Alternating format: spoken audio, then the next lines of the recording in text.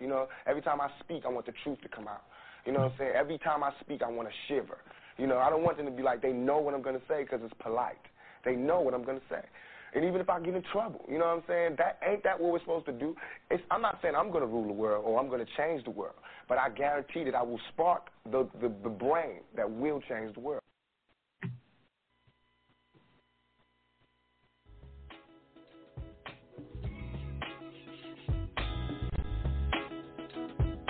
We got to have personal responsibility, political accountability, and corporate culpability. Get up, get up, get up, get up, get up, get up, get up, get up. We must eliminate poverty. I don't care what color the person or child. Get up, get up, get up, get up, get up, get up. Why does a pessimist see a glass half empty, but an optimist see a glass half full? Are we locked into regressive mentality by chains unseen? If you try to fail and then succeed, which have you done? Do you ask enough questions or do you settle for what you know? The only questions that really matter are the ones you ask yourself. Welcome to Mental Dialogue. All I ask is that you think. Get up, get up, get up, get up, get up. I am your host, Montoya Smith, a.k.a. Black Socrates, along with special guest co-host and special guest, double duty today, Latrice Ross, and welcome to the Mental Dialogue Talk Show. We are the return of intelligent radio as we ensure free flow of opinions and push the envelope on the questions America's afraid to ask in the mainstream media. Good morning, Latrice. Say hello to the intellectual outcasts, as I now call those our listeners, before we introduce our special guest. And you're kind of, again, wearing double hats this morning, but I'll go ahead and stay very familiar with you. Say hello and give a little bit of your background as it relates to this morning's discussion question. Is abortion a women's only right? Is abortion a women's only right? Thank you, Queen, for being with me. Oh, I'm sorry, let me bring you live. I'm sorry. Did you realize I didn't have you live? All right, there we go, Queen. Got you live now. Go ahead. Okay. Thank you, and it's great to be on the show again. I'm Latrice Ross. I'm a diversity, equity, and inclusion professional. I have to now quantify that because after the murder of George Floyd, there was an influx of professionals into the industry, but I've been doing this for nearly 15 years. And so I use my expertise to help organizations be more equitable for all employees, ensuring that they're all paid equitably, that they have equitable access to opportunities, and that there is a culture that allows them to be who they authentically are and feel a sense of belonging with the organization. And this topic is one, as a woman and as a Black woman in particular, that is near and dear to my heart. Well, glad to have you with us this morning, and I have a returning guest, Mr. Janelle King. Thank you, Queen, for being with us this morning. If you will, say hello to the intellectual outcast out there listening, as you come from us with many hats yourself, so I'll let you give whatever background you like to give, but we're glad to have you back, Queen. Thank you for being with us this morning. Yeah, awesome. I'm happy to be here. Hello to you and Latrice. I'm Janelle King, and I am a political commentator as well as a strategist for the Republican Party, and I am excited to have this conversation. It's one that is dear and important to me as well as a pro-life advocate. I'm about strengthening families and making sure we have strong families. So I'm excited to talk about this. All right. Well, we're going to start the way we always start. Is abortion a women's only right? Is this morning's discussion question. If you're a first-time listener, again, I go by Montoya Smith, a.k.a. Black Socrates. I always like to let first-time listeners understand we always take in a sense, the Socratic method to trying to find solutions to some of these discussions near and dear to us when it comes to necessary conversations on race, sex, and culture. And so we ask a question, ask a bunch of questions, hoping to, in a sense, find some middle ground in our dialogues. And so while I, in a sense, pitted, if you will, Latrice, quote-unquote, versus Janelle, it's not that at all. We're going to have an open and honest dialogue people represent their positions, and we try to listen to each other, even if we walk away feeling, different, or maybe we learn a little something about, because I always say the answer is in the middle. So with that said, Latrice, I'll let you start off the way we always start off. When you heard the question worded this particular way, just tell me your very initial thought, not the second and third thought, but just the initial thought when you heard it worded particularly this way. It really wasn't a long thought this time, because it's something that it's this dialogue I've been engaging in now for several weeks. And so I just, in my head, I thought, well, perhaps an opportunity to share some information that perhaps hasn't been shared, or share it in a way in which it can be received. So. Sounds good. Janelle, when I tagged you, again, you supported this show for many of years, and I got you, with your busy schedule, I was able to get you on. So thank you again for making available your opportunity to come on with us. Your first thought when you heard it worded this particular way, because obviously this issue, as you said, is a concern of yours, but when you heard it worded this way, what was the initial thought? Do you recall?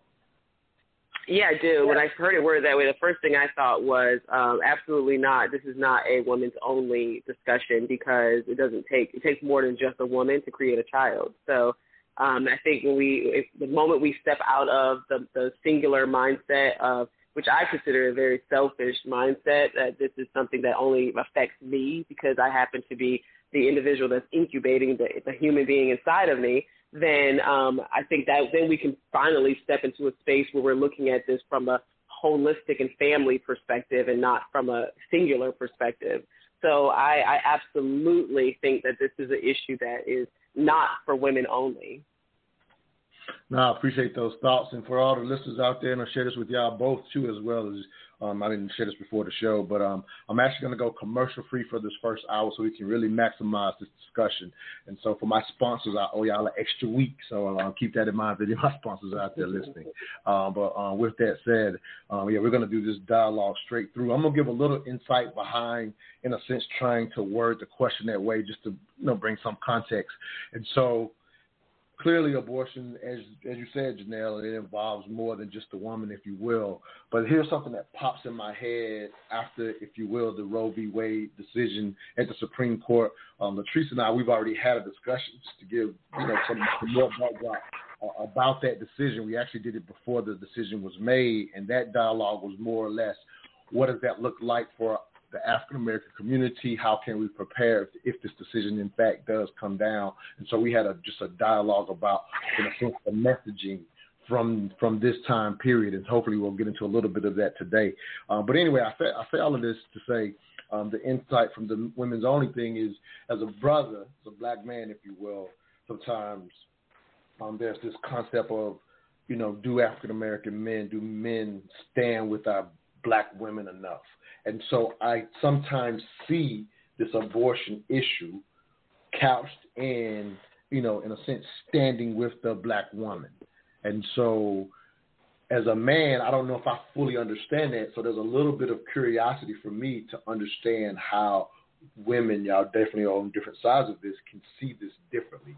So just in the sense, if I could simplify it down to, and I want to hear both of your perspectives on this, but I'll start with you, Janelle, as the special guest in this sense. How do I, as a black man, stand with the black woman from your perspective when it comes to abortion? And Latrice, I'll ask you the very same question after she answers.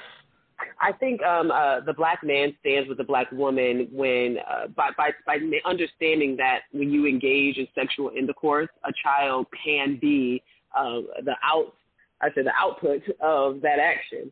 I think it starts there. Number one is deciding that you're going to be responsible from the moment you engage with the woman until whatever the consequence or the outcome is. And I think that's how a black man can support the black woman during this time. We are adults, and we should be making adult decisions. I know that the argument on the other side, typically whenever I start talking about responsibilities, the next thing that I hear is, what about, rape, or what about incest? Well, we know that rape and incest make up less than 5% of all abortions. So that other 95% is due to convenience, and the percentage of people who engage in sexual activity is so high that I think we all should know that this is an outcome. So the number one way a black man in particular, can stand with a black woman is by, number one, in taking on equal part responsibility when intercourse happens. That's just one. I can go on and say more, but just for the sake of time. I want to jump to Latrice and hear her perspective again when it comes to the abortion issue, and me as a black man sincerely asking, how do I stand with the black woman, with the, in a sense, this new landscape? And let me always like to clarify this new landscape with the Supreme Court decision. The clarity is that basically, just to get something real clear, and then I'll let you answer, Latrice. The clarity that I always want to make sure people understand is basically it was a constitutional law shot down saying the federal court should not be involved in this, so it's left to states. So we're probably going to see anywhere from a 26 to 24 or 30 to 20 split on the states that allow for abortion and those that don't. I forgot to say that in the beginning, so I just wanted to kind of get that clear, because sometimes people hear this new decision and think abortion is going to be banned everywhere, and right now it's left to the states, from what I understand. But with that said, Latrice, the question to you as a black man, how do I stand with a black woman in this situation? Because the reality is this abortion discussion hits different for our community, I think. Go ahead, Queen. I think that they can stand with the black woman by listening and understanding. And when I say listening, I don't mean hearing so you can formulate your response, but I mean really listening and understanding her perspective, understanding the risks that go along with it, understanding the challenges that go along with it, and more importantly than anything else, I think understanding that black women are full human beings, and we are capable of making quality decisions about our lives, recognizing that we don't know the future, and it is oftentimes uncertain, especially in the black community, understanding the situation that they as a couple or as two singles who came together and procreated, understanding the situation that they're in, and understanding the long-term outcomes for any decision they make about their future with or without having a child. So I think more often than not in our community, we get so involved in going back and forth with our own perspectives, never pausing to take the time to really understand the other's perspective. And I also think that's important for women to to get a man's perspective, because it did take two to procreate.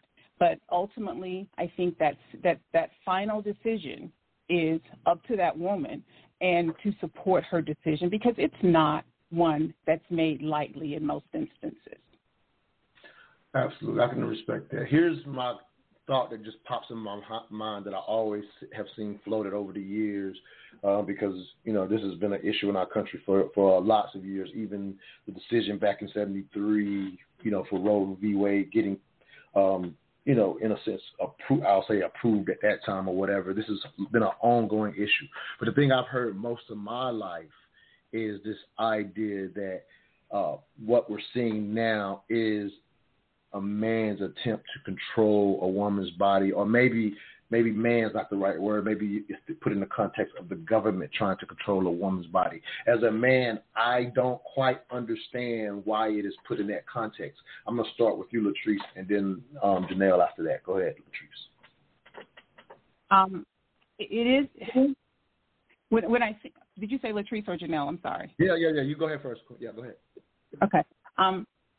I think when we think about that statement, and when we compare it to, when we think about statements that were made when this whole push to make abortion illegal began decades ago, they didn't believe that a woman had the mental capacity to make the decision.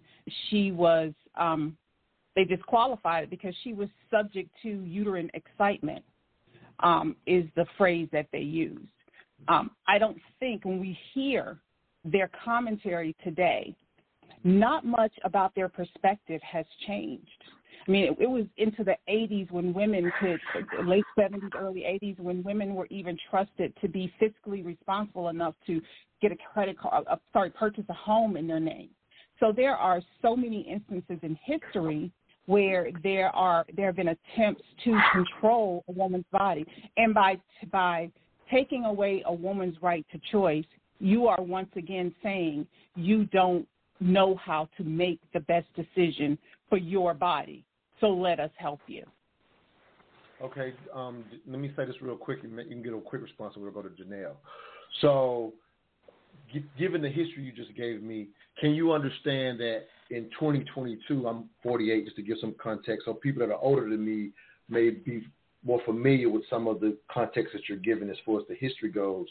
As a man growing up currently, I'm not aware of that history. So can you understand that as a man, I've never understood the context of why it was called that? Because, in a sense, growing up in this era, we don't see it as we're trying to control your body. I'm talking about, let me say this real quick for anybody out there listening. I, too, am pro-life. I'm kind of in the middle of this, and y'all will hear more about that later in the show. But just as a pro-lifer, I still never understood that concept of, that me as a man, I'm trying to control your body. Can you understand that context for somebody who doesn't have the history that you just gave, for why it would be hard for us to grasp that we're trying to control your body? Can you at least understand that's something I just never understood why it was called that? Does that make sense? To you, Patrice? I definitely understand that, and that's why when you asked me the first question, I said to listen to understand and understand all of the nuances that go into this, and even really listen to the rhetoric that's being tossed about in the media today, and you'll hear the types of comments that are being made. And I'm talking about the politicians who make the decision. I'm not talking about the folk on the street who have their varying perspectives. If you listen to the perspectives of the politicians that are making the decisions, there is control in many of those comments.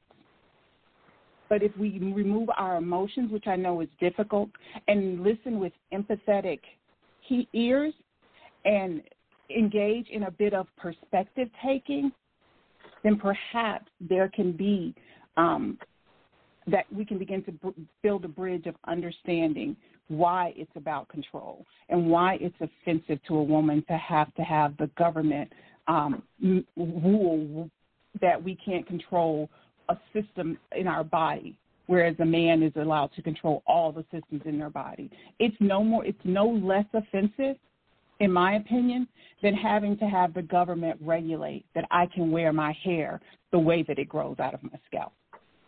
It's no less offensive than that. Okay. Janelle, can you understand my confusion as a man, your perspective on that, Queen? Yeah, absolutely. And I was taking notes because there was so much that was said. But I want to start by saying that I don't think men are trying to control women at all. Matter of fact, there are a lot of women that are elected officials that are pro-life. And so this is not a man's decision. It's not a woman's decision. It's about making a human decision. I also think that when we talk about listening with empathetic ears, that kind of stood out to me because I thought to myself that it's hard. It seems like it's hard for people who are pro-choice to understand that we're empathetic to the child. The idea of me being empathetic to the adult who's aware of their decisions, who has the capability to make the decisions, because I hear capability a lot. Well, on our side, we believe that a woman and a man, as a human being and an adult, has the capability to make the decision between right and wrong. We are the side that is pushing for personal responsibility. Matter of fact, we want you to have more capabilities than what you think you may have. See, when you have the government saying that this is a right or a constitutional right, which is not true, because nowhere in the Constitution is abortion mentioned or anything like abortion mentioned. That's number one. But number two, when you're saying these are rights or this is something that a woman should be able to do, then we totally agree. We think you should have 100% autonomy of your body, 100%. But what we are fighting for is to make sure that while you're making these decisions, that, I know Latrice said that women are capable of making quality decisions. When you're making these quality decisions, we want to make sure that you understand that a part of making a quality decision is not creating another life that you're not prepared or ready to have. Today we have over 500, close to 600 different forms of contraceptives that women can choose from. And the list is endless if you think about it, compared to what it was 50 years or almost 50 years ago. So at this stage, there should not be a situation where you are not capable of making the right decisions for your life. And I also think that, when everyone says that a woman should have the right to choose, I'm always confused as to where that's coming from, because I don't know what choice is being taken away. Number one, there's no state that said that they were going to ban abortion. Georgia has not banned abortion. The heartbeat bill does not ban abortion whatsoever. It just means that, which I personally am a strong supporter of, no exception abortion. That's just me personally. But I understand policy, and policy is written for the majority. So if majority of the state says we want, abortion, then that's what's going to happen. If majority says no, we want to have it with these exceptions or these limitations, then that's what's going to happen. It's all about putting freedom in the hands of the people who will be impacted by the policy. So I think that we have to look at this from a very logical perspective and not from an emotional perspective. I know we like to, they say pro-lifers are emotional, but I think pro-choice people are extremely emotional because every explanation is wrapped in a form of emotion. It's not a logical explanation, because at the end of the day, a human being is a human being, and I'm not God. I don't get to choose whose life is valuable, whose isn't. So let me jump in right there, and this is just my personal quirk. Latrice has heard this before. This is one of the things that perplexes me when it comes to the two sides of this, and it's particularly the abortion issue when I look at, in a sense, how we understand both political platforms in general. And anybody can be on any spectrum of this. I call myself an independent, if you will. But anyway, with that said, I've always said when it comes to abortion, I actually literally don't understand why each side, based on your political platforms and the narratives that are typically understood by, since the Republican platform and the Democrat platform, I feel like both sides should be flipped when it comes to logic. And here's what I mean. So, in a sense, I feel like Democrats should be pushing for pro-life since they create a bunch of generally they're thought of as the party that pushes programs to help people in the event that they fall on hard times, or in this situation, let's say you bring a baby into the world and there's, in a sense, programs to help somebody out if they make this decision, whether you think it's good or bad, in a situation where they don't have the means to take care of the baby. So I feel like Democrats, in a sense, push platforms that would help you, in a sense, after the baby was born. And then I trip that the Republicans choose the pro-life side based on that, generally speaking, you love for the government not to make decisions or whatever. You love for people to, in a sense, have their personal choice. So it just seems like it doesn't fit from a logic. Of all the issues, this is the one issue that, for me, logically, both sides have it flipped. I'll let you go ahead and respond to that real quick, Janelle, because that's when you said bringing up the logic, that's what came to my mind. Yeah. So I'll let you respond first, then I want to hear Latrice after that.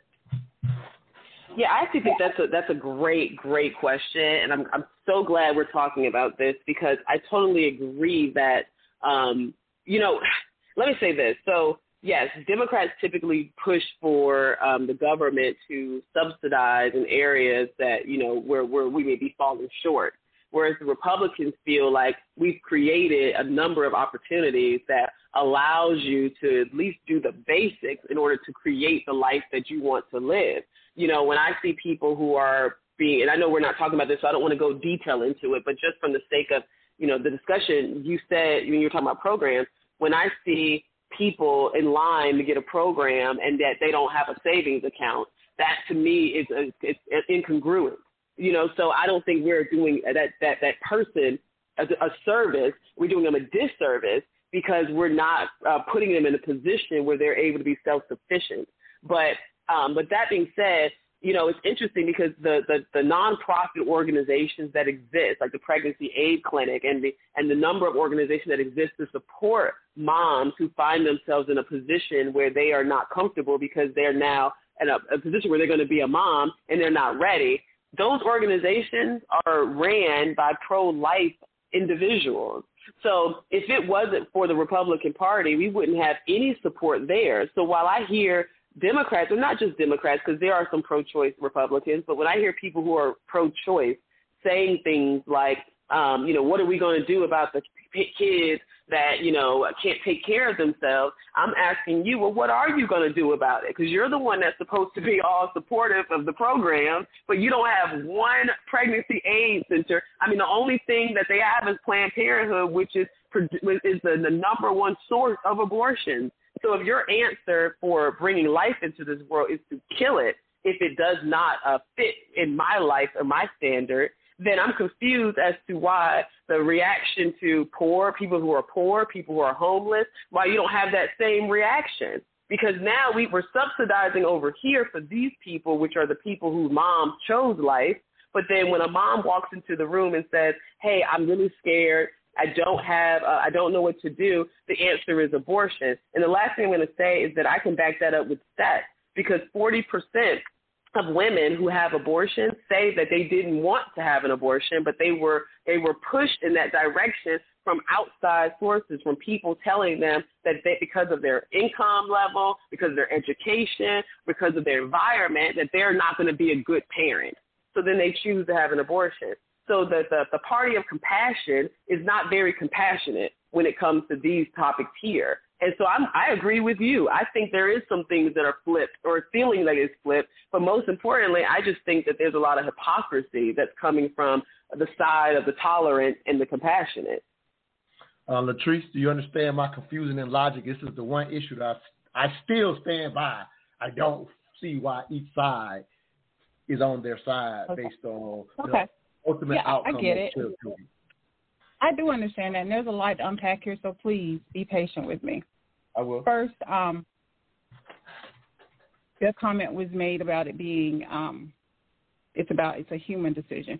Well, until that fetus is able to be viable on its own, it's not a child. It's not a human. It's a bunch of cells that are forming into a human. And it's ironic that, you made the comment pro-choice is about being empathetic to the child. And the last time Janelle and I engaged in this dialogue, I actually told her that I believe that they are pro-birthers and not pro-life, because of the reasons that you mentioned. And when we talk about personal responsibility, let's dig into that, because when women, and I know ultimately we're going to get to the point where we talk about the fact that it's more black women who have abortions than any other race. But there are reasons behind that. You mentioned contraception. There are tons of contraception. But black women are more likely than not to live in what's called contraception deserts and are less likely to have access to health care. Why? Because our jobs don't pay enough. Wages have not kept up with the cost of living. So in order to raise a family now, oftentimes folks have to work more. They have to have the side hustles going on. Additionally, with regard to that, there's actually less comprehensive sex education in predominantly black neighborhoods. And that's a key factor, and there is research to show that that's a key factor in preventing unwanted pregnancies. And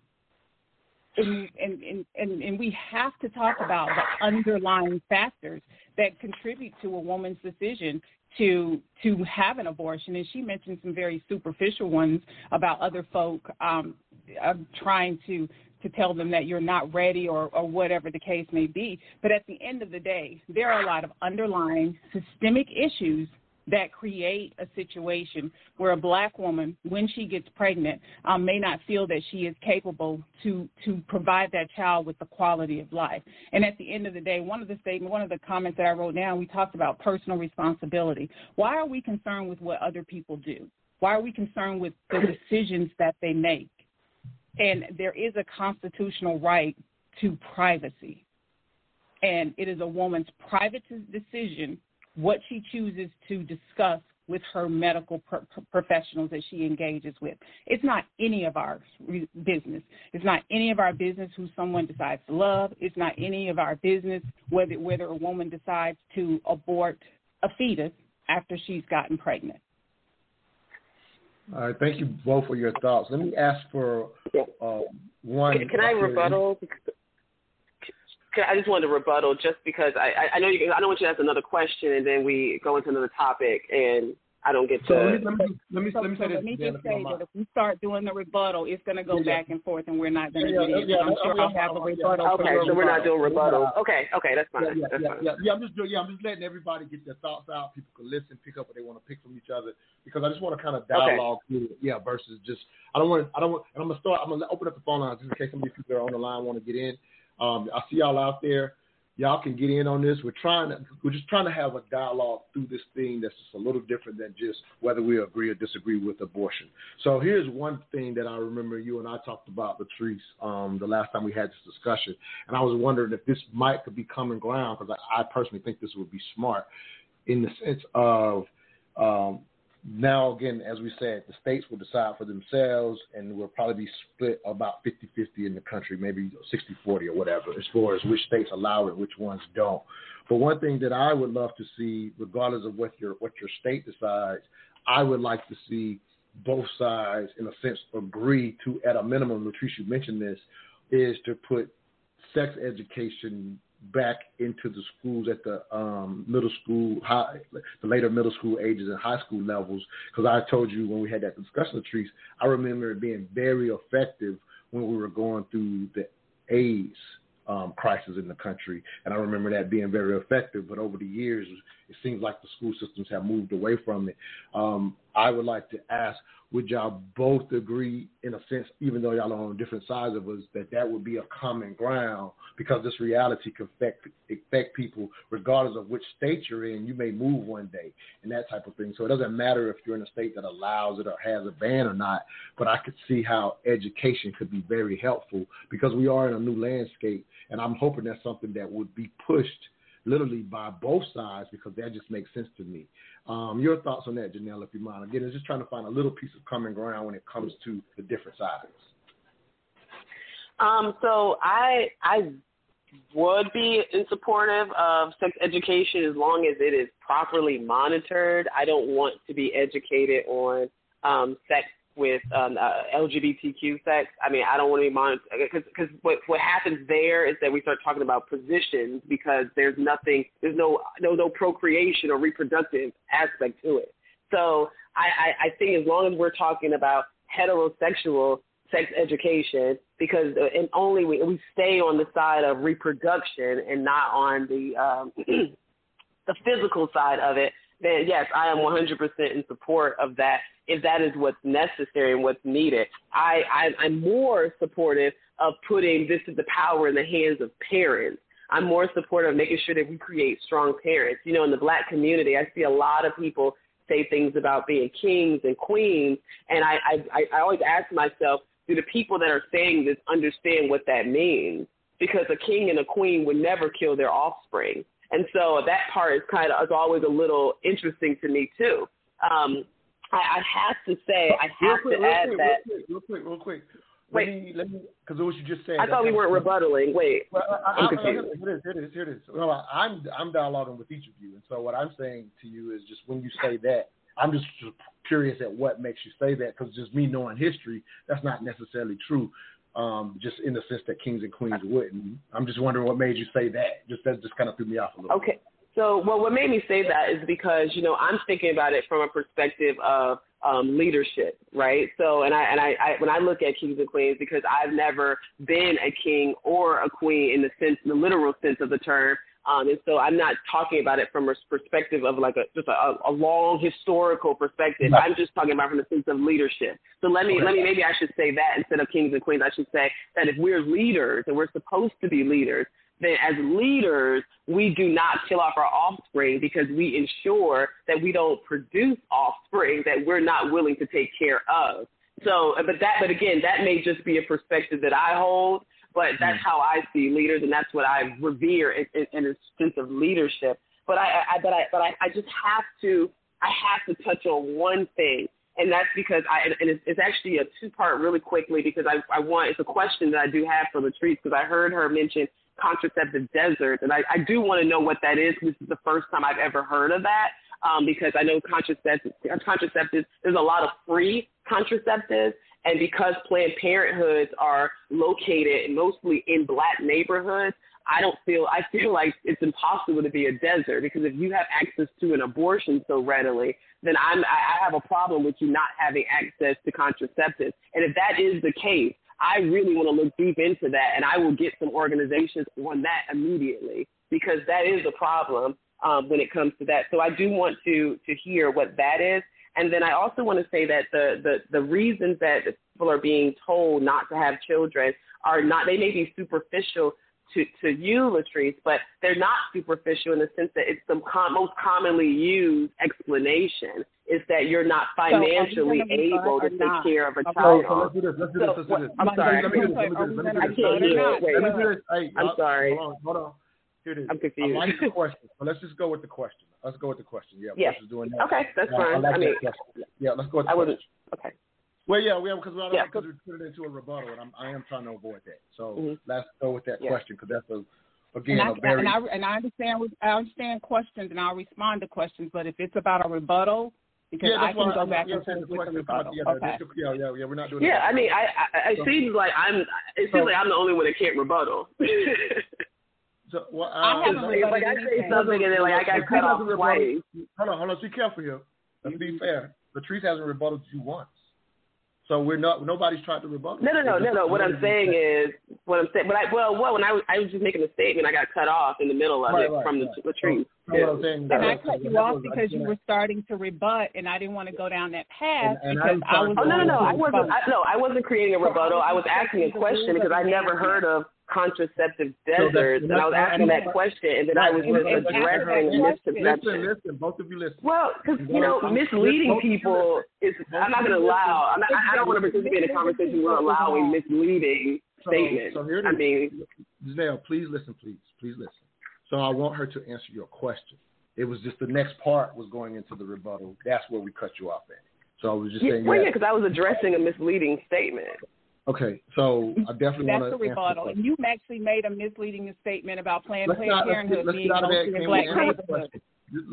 I would like to correct me. If I'm wrong, correct me. I don't think we should be, saying wrong things. Right now, if we stop doing what we're doing, she's going to answer the question and we can continue the dialogue. So that's a great question, Janelle. So if you will, address that question, because, again, that's something I've never heard of as well. So contraceptive desert is the same thing as a food desert, but just with birth control. And while there is this myth that Planned Parenthood are mostly in Black neighborhoods, 60% of the zip codes that Planned Parenthood offices are in are not in predominantly Black neighborhoods. And so there are issues with transportation. There are issues with many of folks who are seeking abortions may already have children that they're having a difficult time taking care of. And it's often, in many instances, unless it's a condom and some other over-the-counter things which are not as effective as prescription-based contraceptives, there is a doctor's visit that is required. And there is often a fee that's involved, even if it's a low-cost fee to me. That low-cost fee may not be low cost to someone else. And so research actually shows that many Black women don't have as easy access to contraceptives as politicians are led to believe, because they're looking at old data or they're looking at biased data. But when we look at pure numbers, there are many Black women who don't have access to birth control. Additionally, there is also research that shows that that Black women actually the rate of success with those contraceptives is low for Black women, because many of the stressors that are involved in many of them living in socioeconomically challenging lived experiences. And so that decreases the capability or the ability or even the thought process to take the birth control regularly. So there are so many systemic issues that go into this, and we like to remove those systemic issues because it can be misleading and it can make it seem as if it's just about being responsible. But there are so many more to this non-personal responsibility. But that's what a contraceptive. They don't have it. I just have to. I mean, let's not forget. Abstinence is a form of contraception as well. And so that's again we're getting fair in enough the thought. bedroom. Fair enough thought. Here we go. Listen up, dog. Listen up. So fair enough thought. So there definitely sounds like there's some research that should be done on the actually if there are contraceptive deserts, from what I'm understanding. And as I think what I heard you say, Latrice, is that there's data that shows that maybe sometimes people are not using the most up-to-date data. So there's a place to go search in the event that that's true, then both sides hopefully can come together to address this new landscape. Because again, there should be. I'm sure 1 in 7 cannot afford birth control at any price, according to recent research. Okay, so thank you for that information. There are typically doctor's appointments that are associated with it. Even when you go to a health clinic, they now charge.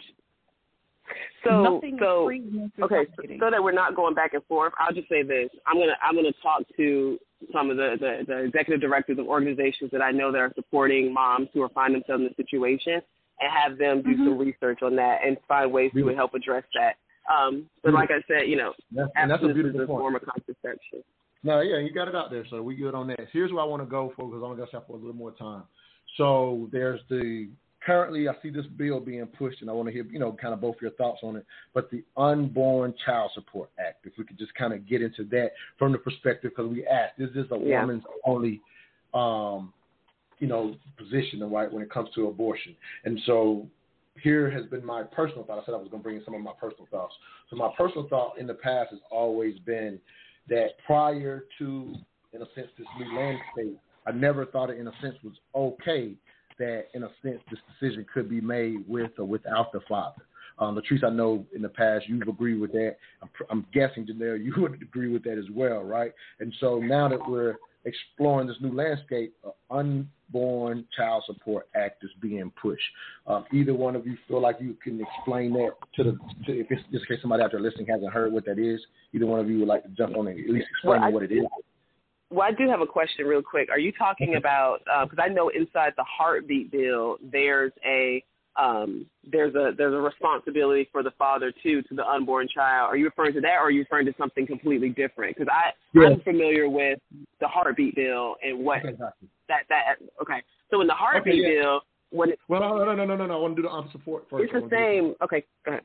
Yeah, I definitely want to do the unborn Rubio and Kramer. Unborn Child Support Act. Let me get corrected. Go ahead. Is this the bill that Rubio and Kramer are putting forth? Let me pull it up the who's behind it. I didn't look at who's behind it. They want expectant mothers to be able to receive support, so that they can care for they can help to care for the well-being of the unborn. Well, that's inside the heartbeat bill, which is why I think it's the same concept. It's just I was going to explain what the bill that's actually in. This is in all. I mean, this is the policy now. So here in Georgia, you are the father. I mean, the mother can ask for child support while she's carrying the child. Okay. And but if for some reason the baby's born and the child is and it turns out that they do a DNA test and the child is not of his and he's been paying this money, the mom has to pay him back with interest. So this is to make sure that the mom has financial support while carrying the child. That's part of the heartbeat bill, so that is in place right now in the state of Georgia. So this is at the federal level that they're doing this, so they want to make this a federal bill, if you will. And I support it. And I don't have an issue with it. If we're going to apply personhood to a fetus, then child support should absolutely apply. Now, when we say personhood to a fetus, are we referring to a heartbeat? Because I know a lot of times I hear that a child is not viable until he can sustain himself on his own. But I know some toddlers that can't survive without their mother. So I would like to have more clarity around that as well. You know, let's not do the word I'm sorry. Olympic. You said a child can breathe when a child is born and they take that first breath. They're capable of breathing. Now there are children who are born with illnesses that require them to receive respiratory aid. We both know that. Okay, so no, this is good. Let her finish. Yeah, let each other finish. Go ahead. Go ahead on, Janelle. Go ahead on. No, I said this is good because I've heard that statement a lot, but I didn't know that we were referring to if the child can breathe on its own. Because I believe that if life ends when a heartbeat stops, it begins when the heartbeat starts, right? But what I'm hearing is, in which I hadn't heard that before, that viability is determined by whether or not a child can breathe on its own. So would that mean that you're in support of abortion up to 9 months? No, and don't put words in my mouth. I was explaining one point, Janelle. And as far I really was just asking. As far as when a heartbeat can be detected, there is no finite answer. And also, oftentimes, can a woman read the signs? Right. So can you just tell her when your point? Just tell her when you. I'm sorry. She sincerely asked. She didn't when she heard it that way. She said she never heard it before. So she was just sincerely asking, "What do you mean by that?" She's never heard it before. So just tell her when you mean. Yeah. So what do you mean by viability? She was sincerely asking about the 9 months. So because I understand that, then just answer. All right. You should have said just answer. Often. Well, the subsequent question is what. Yeah, but don't about whether or not. Just answer. Just answer. All right. No, I do believe that a woman should, because a heartbeat can be detected early enough. Like in Georgia, I don't know what the actual number of weeks is, but a heartbeat can be detected, around 6 weeks. But oftentimes women may not even know that they're pregnant by that time. When I had my children, I think in one instance I didn't know I was pregnant until I was almost 2 months because I didn't experience any symptoms. And so I think when we start getting into that, but we do have to look at when a fetus can understandably be viable outside of a woman's womb. And I'm not for late term abortions. I'm not. Because if that child can be born and can sustain life, has the cellular composition and all of those things in place, with some medical assistance to sustain life, I'm absolutely for that. But I think that we've gotten, we've taken this into a theological area, and we're not a theocracy. And so we shouldn't allow those definitions, and even if there's no those definitions aren't even in the Bible, though. So we don't need to allow those things to inform our policy making.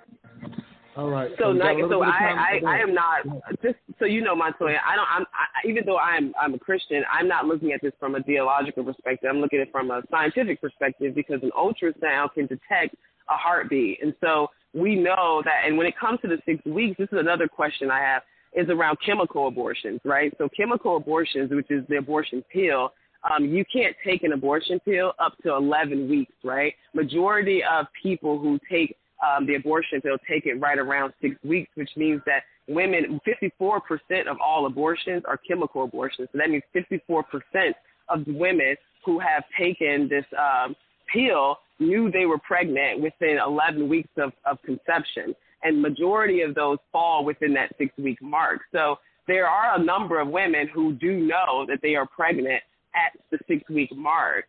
So, but the heartbeat, I heard some people say that the heartbeat is not detected at 6 weeks, but the way I see it is the ultrasound can detect a heartbeat, and that's a scientific method of detecting if life has began. And so, Go ahead finish. Go ahead finish. Sorry. Yeah, no, that's all. I just want to.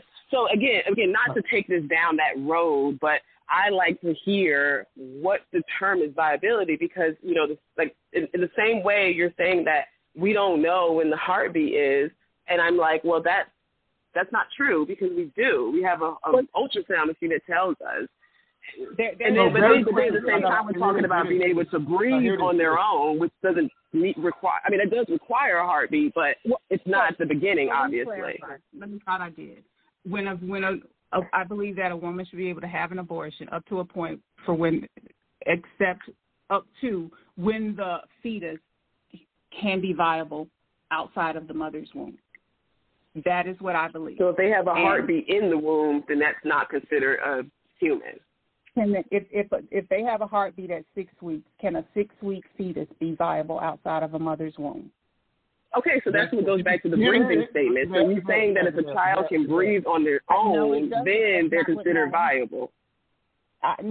That's part of being viable, but I also say that, no, I said there is actually finite science behind when a fetus or a baby is viable outside of a mother's womb.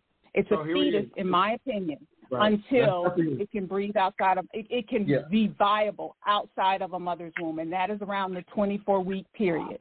All right, listen. So what's the medical term for? This is a genuine question. I just want to know what's the medical term for a baby inside the womb. I thought a fetus was also the baby in the womb. Janelle, please. Here it is.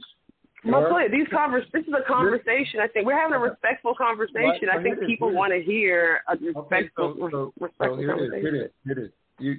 Your position is 6 weeks. I think we just heard her position is 24.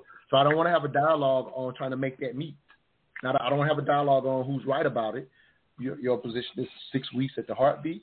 We got to answer. Okay. I thought it was a very good question of what she thought was right. Okay. You know what I'm saying? So I don't want to go into arguing over who's right about it. I just want to get both sides heard because I got to get my piece off that asked this same thing, but I'm thinking of it from a layman's standpoint. I don't know what the weeks are or whatever, but people see it differently. So that's fair, and that's what we're leaving out there. You see it one way, she sees it another way, if that makes sense. All right, so with that said, I'm going to share a piece from my upcoming book, Re-Education of the Negro, which is something I wrote prior to Roe v. Wade being decided, and I want to hear y'all's thoughts on it, because in my opinion, it kind of pushes both sides to have a dialogue. So we got about 9 minutes. We're going to get this off before we have, Janelle have to go. Thank you again, Queen, for being with us. But let me share this piece very briefly with everyone, and I want to hear both of your thoughts. Janelle, we'll actually start with you. Okay. All right. Are you going to read the piece? Yeah, I'm going to share real quick so everybody in the audience can hear. Okay, okay. All right, here we go. So, again, this is from my upcoming book, Re-Education of the Negro. It was a piece on abortion that I wrote a couple years ago. I'm pro-life, but I'm not sure I understand the logic behind forcing other people to have children they don't want. How can that be good for the child to grow up in an unwanted environment? Some say they can put the child up for adoption, but plenty of African-American children aged out of the foster care system. Why? Because no one ever wanted them. Although some think you should never abort a child, most will make an exception for rape, in which case they don't expect you to have an unwanted child. However, if two people act irresponsibly to bring forth an unwanted pregnancy, many want to mandate they have this child, basically as a consequence of their bad behavior. How does this benefit the child if the child grows up in an uncaring environment? An uncared child will often grow up feeling undervalued and repeat the sins of their parents. I am a pro-lifer who would honor my responsibility and raise my child in the event of an unwanted pregnancy. However, I also believe if the woman I impregnated desired abortion, I would disagree with her, but that decision should be between myself and that woman alone.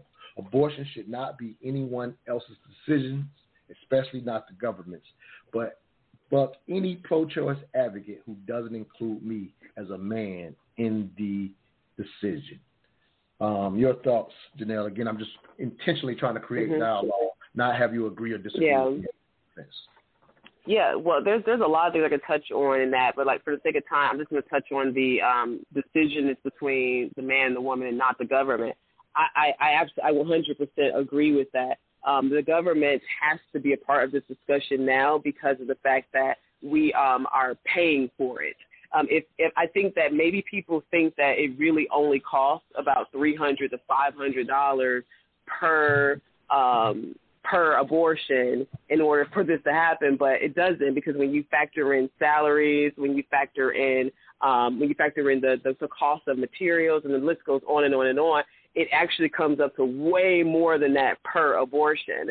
So no one's actually paying for their abortion, right? That's being subsidized by the government in most cases. I know Planned Parenthood gets a lot of money from the government and subsidies in order to support these abortions. So the government has to be a part of it because there's a lot of our money that's in it, right? So if even though I'm pro-life, a lot of my tax dollars is going towards supporting this issue. So that's why I do believe that the government has a discussion around this.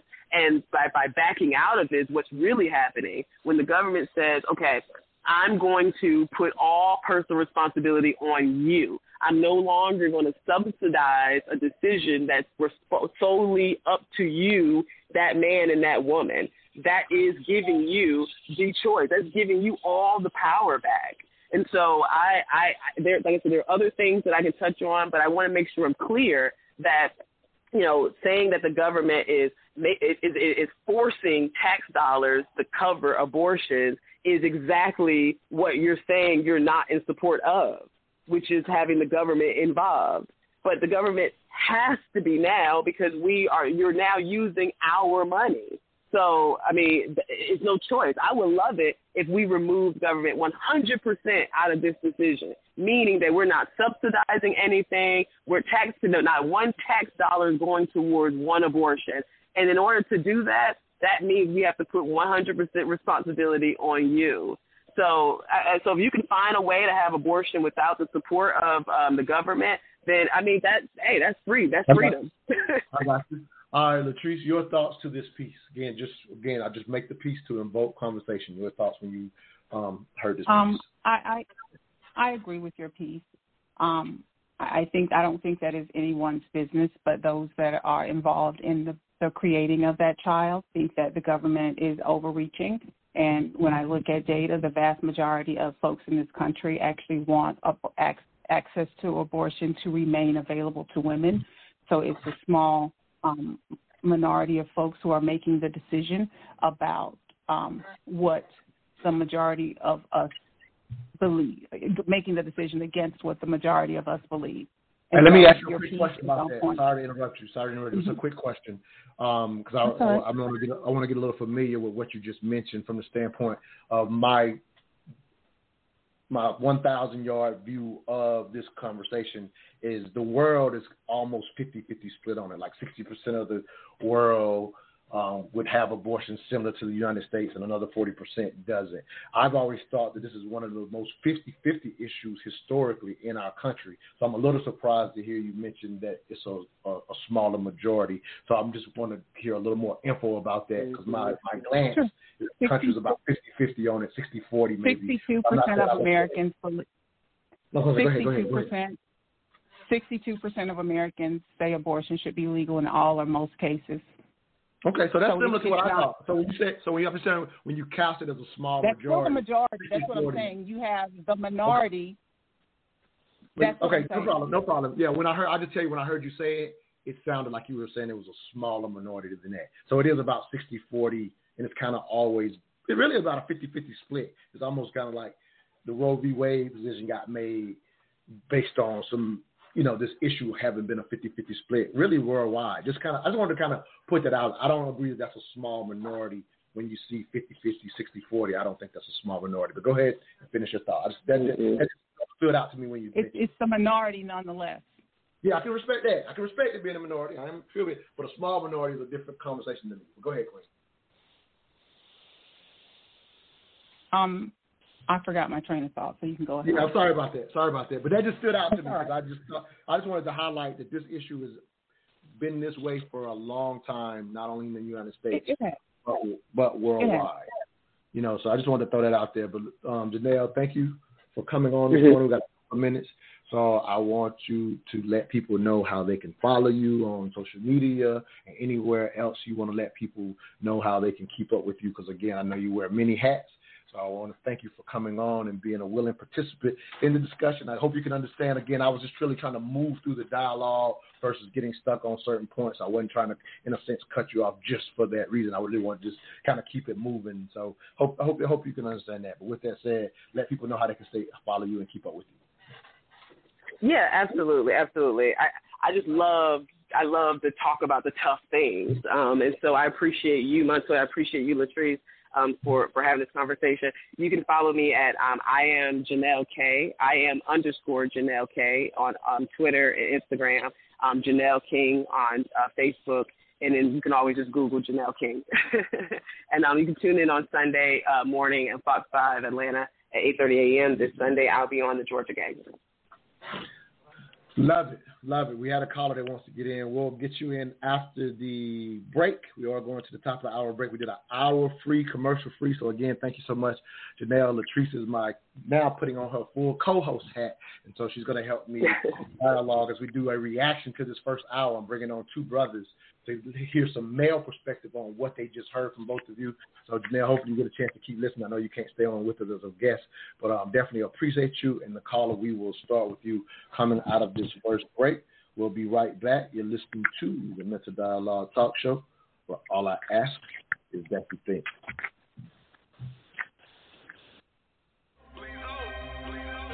Truth seekers, please understand, Mental Dialogue is much more than just a talk show.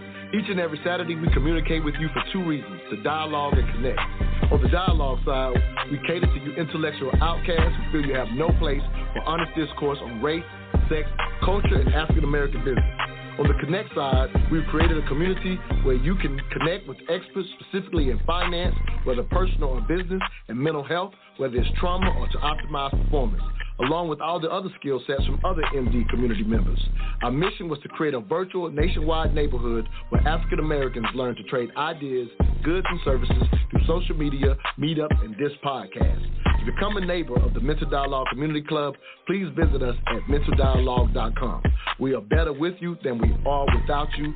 We can be neighbors even though we don't live next to each other. Hashtag raise the culture.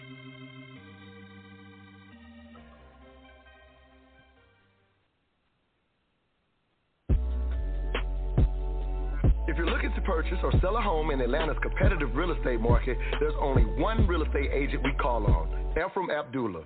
Not only is he honest and straightforward, but he has a proven, repeatable strategy that consistently gets his clients the homes they wanted versus their second or third choice. What's Ephraim's secret? His virtual on-the-spot offer moves his clients to the front of the line for purchases, and for sales, his no-nonsense approach gets your home sold and off the market. For a results-oriented real estate experience, contact Ephraim Abdullah, a licensed agent powered by eXp Realty at 770-800-7922. Again, that number is 770-800-7922.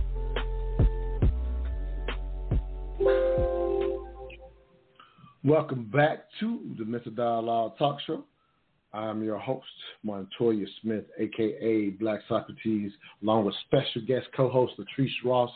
Again, thank you, Queen, for holding me down. I got to bring on a couple other guests here. Let me pull them up and introduce them as we hear the male reaction. I'm going to bring them, introduce them, and we'll get to you callers on last 306 as soon as we can.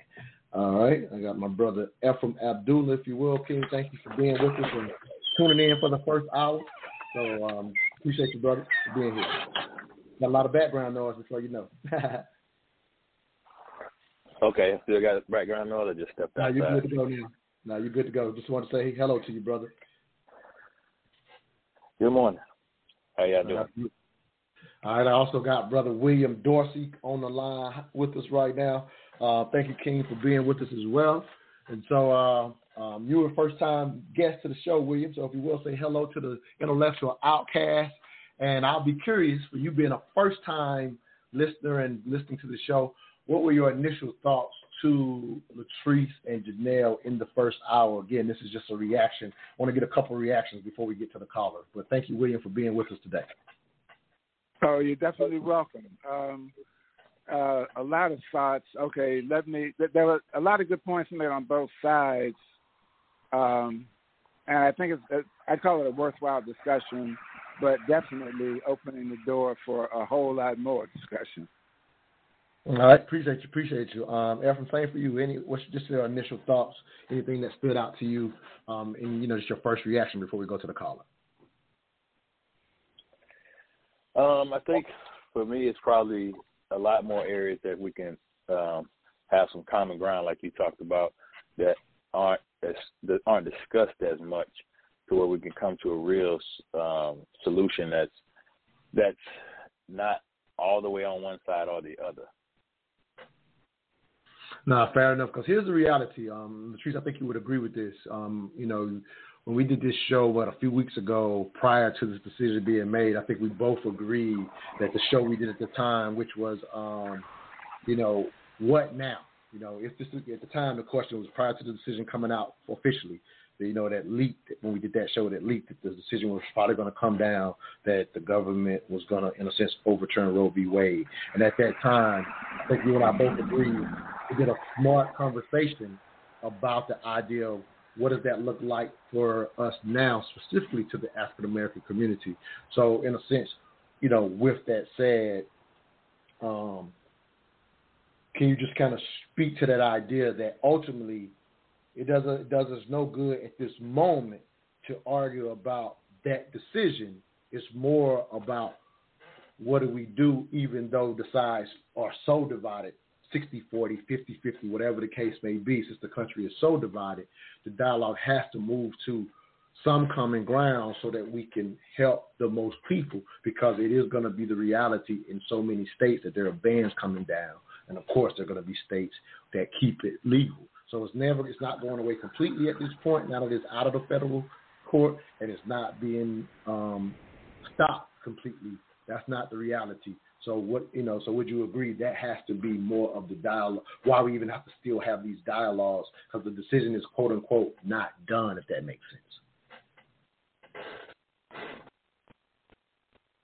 Latrice, did I lose you? Oh, actually, I may have lost her, y'all. So let me go ahead and just jump to the caller real quick. Hopefully she'll get back in. Hold on 1 second. Oh, I got her back in.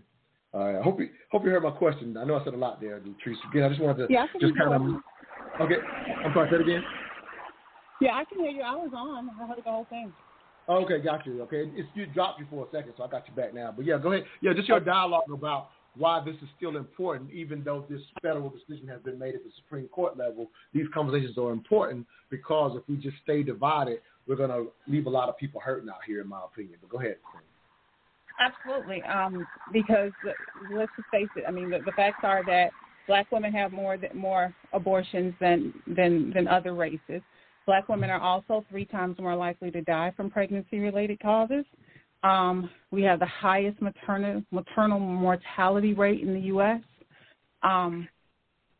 There are issues around domestic violence that is going to worsen as a result of Roe v. Wade. And many of the southern states with the trigger bans have the worst outcomes for Black women giving childbirth, or pregnant Black women. And so there are things that we need to discuss to save lives, because now I do expect those numbers, the maternal mortality numbers, to increase, unfortunately. Yeah, that could be a reality regardless of how either side feels about it. And that's just, kind of just speaking to the numbers just based on birth rates and, like she said, mortality, mother mortality rates. Let's go to the caller real quick. Area code 678, last 3306. Give us your name, where you're calling from, and your 3 cents on this morning's discussion. Well, good morning, Montoya and Latrice and the guests. I was hoping that I would get the chance to speak with the other young lady that was on, Janelle King. I was hoping that I would get the chance because there's some things that she said that was, untrue. Anyway, I will not dwell on that. But to answer your question, abortion is definitely men trying to control a woman's body. And the thing about it, if things were the other way around, there's no way that men would just sit back and allow women to tell them what to do with their bodies. And let me give you an example why I say that that they're trying to control women. And it's unfortunate. It's unfortunate more men aren't involved in this abortion debate. But anyway, for the states restricting abortion, they're telling women that they can't even leave their state of a resident and go to other states and have abortion. So now they're trying to prevent women's movement. And telling a woman that she cannot have an abortion, and Latrice had pointed this out, telling a woman that she can't have abortion under 6 weeks is nonsense because most women don't even know they're pregnant by that time. Also, known child, and Latrice and Janelle were talking about this, but this is a fact. No child has ever survived under 4 months. So this is scientific. So outside of the womb. And another thing that this big debate about, is it a child or it is a cell? It absolutely is a cell. And there was a woman that pointed this out cleverly this week when she got pulled over by the police, and she was like, listen, I'm pregnant. You know, she was in the HOV lane. She's like, I'm pregnant. So this, you know, you guys claim that this, you know, it's a person. So there's 2 people in this car. And they gave her a ticket. And now we have to make a decision. If that's the case, if it's a child, is it a child or is it not? Because if it's a child, it has the same rights. Tax break. That child, that pregnant woman should be allowed to claim that child on her taxes. So, you know, I think they're being disingenuous when they say things like, it's a child and we care about the child, but at the same time, and not to stray too much, but at the same time, you're cutting off all these social programs for women, health care. You know, you are early childhood education. So say it and come back to the point. You know what I mean, if you don't mind. So, yeah. Like Sure. All right. So, because I'm curious to hear what our special guests, both the men, your first thing you said. So I'll keep you on for a second, brother. But I'm very curious. And Tennyson comes on and says that this is a man trying to control a woman's body. Ephraim, I'll start with you. How do you take that? Because if you don't know, in the first hour, that's something that I'm still trying to wrap my head around. And Latrice definitely gave me some history that I wasn't aware of. So, how do you hear that as a man? Are we trying to control their bodies with this, with abortion? In your opinion, because Tennyson says it's definitely that. I wanted to hear, you know, what you think of it as a man as well. Well, especially with some of the things that he brought up, some of the points he made, and some of the points Latrice made earlier. I have to consider that. I mean, definitely about. It makes no sense to tell somebody they can't go to another state to have something done. I can go to another country and have certain medical procedures done because of whatever reason, they're less expensive or whatever. So now you're telling me if a woman wants to have an abortion, she can't go to another state legally without the threat of being prosecuted for doing so. That's extreme and ridiculous to me. I mean, this debate or this conversation has so many different levels and layers and nuances that it's just, I mean, it's just difficult to have, you know, in 1 or 2 or 3 or 20 conversations. But in my opinion, there has to be so many things to take place that, I mean, basically I fall on the side of, I'm kind of like you, Montoya. I guess would be considered sort of a libertarian in the standpoint that I don't think the government should be involved in a whole lot of different things, and this is one of them. If 2 individuals procreate and they produce an offspring, then those individuals should be the ones to really ultimately make the decision, since we don't live in a perceived. And even within, I've told you before, you know, being Muslim, there are even exceptions in Islam. And I think Islam may be the only religion that actually defines when a fetus becomes a human being. And so that is around that 4-month mark where it says that the soul is actually breathed into the fetus at 120 days. So according to Islam, there are some scholars that say before that period, abortion is not recommended, but it's allowed, and it's something that's not looked on favorably. But in a sense, and I was talking about mortality rates where women are, black women are more likely to have complications and possibly die during childbirth.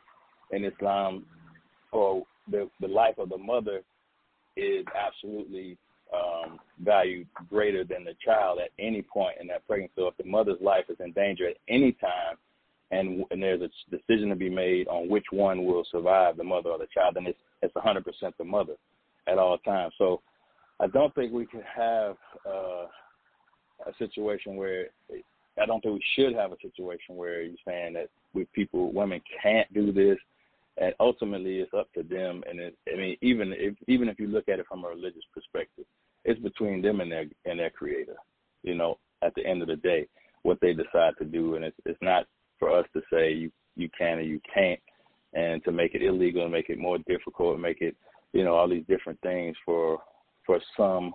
But I got a whole lot more, but I want to jump to William if we can. So William, your thoughts, King, in the idea that Tennyson comes on and says, "Hey, this abortion issue, if you're in a sense pro-life, and the states that do decide to, in a sense, put some type of ban on abortion, it is men trying to control women's body." I just want to hear your perspective as a man. Do you see it as such? Yeah, in a sense, yes. But the being a retired sociology prof and all of that kind of good stuff, the thing I look at is it's a question of the group power, not individual men. And I mean, this is a political economic system, and actually a whole Western European cultural system in which males are dominant in terms of power, in terms of prestige, in terms of wealth. So the fact is that it's a bunch of males in legislative positions in states and the federal government that are deciding what women should do or what can be done with their own bodies.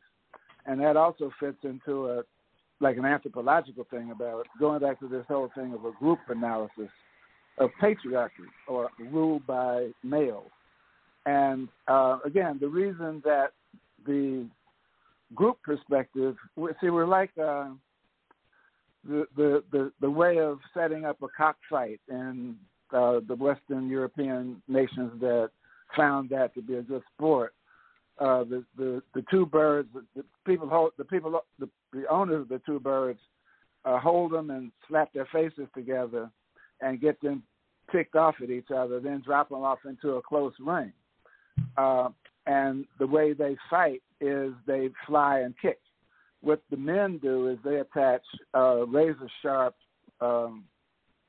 blades that curve upwards so that each time a bird kicks, it's slicing the other bird to bits.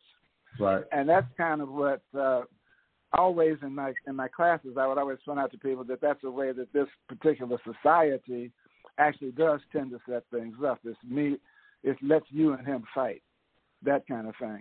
So in general, in a general sense, in a power sense, definitely. In an individual sense, I go with pretty much what Latrice and I'm sorry, I forgot the brother already. The other panel. I go with that thing that is between those two people.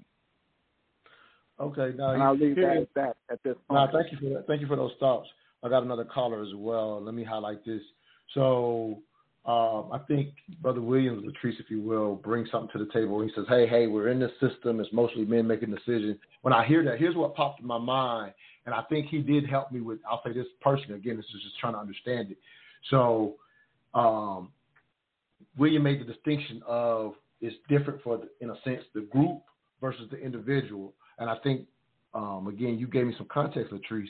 I think what I was struggling with as an individual, I'm just like, how is it me as a man wanting to? But let me just throw this in and just hear your thoughts before we go to the call. Let Tennyson give a final thought and go to the next caller. Was when he said, hey, this is mostly men that is making this decision. Well, back in 1973, there were more men probably in Congress than there are now who made a whole totally different decision.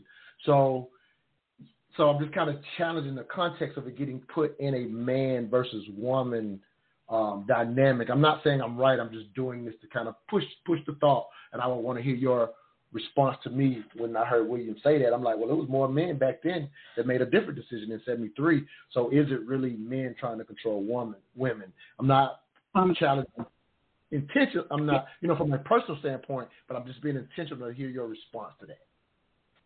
It absolutely is, and regardless of the fact, if you can't really talk about that part of it without getting into the political part of it. When Roe v. Wade was ruled into law, the Federalist Society went into action immediately. There were secret meetings, and then Clerk Alito was called into that meeting to become a part of the Federalist Society. So as soon as Roe v. Wade was made a law, they went into action. And over the course of nearly 50 years, they've been cultivating the outcome that we have right now. And the Federalist Society is predominantly men.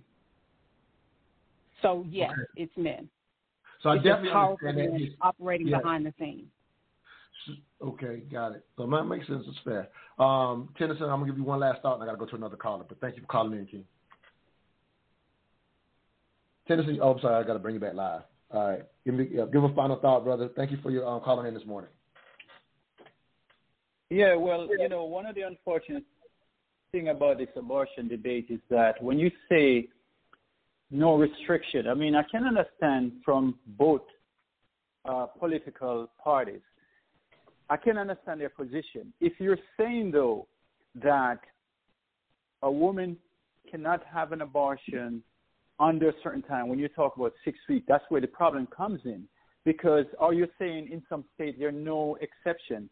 That's where the problem comes in, because we're having a problem with rape, incest.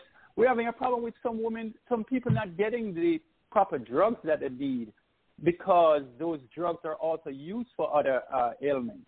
And because this same drug is used for abortion. There's several cases that just happened where this woman, there was an issue with her fetus, and they needed to have an abortion because the fetus is pretty much dead, and the doctors refused from going there because they were afraid of being imprisoned. This is so we're taking it to a whole another level now. So let me is that if I'm sorry, go ahead. I want to get to my next. I want to get to my next caller. So let me get okay, real quick.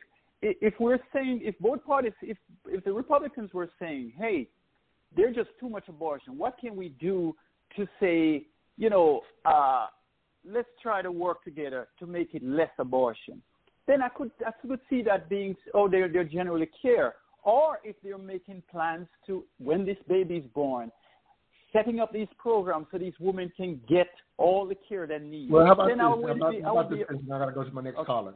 So I'm going to be very fair to Janelle based on a couple of things that you just said, just to be fair. And again, I'll even, just kind of challenge you and have you think about this.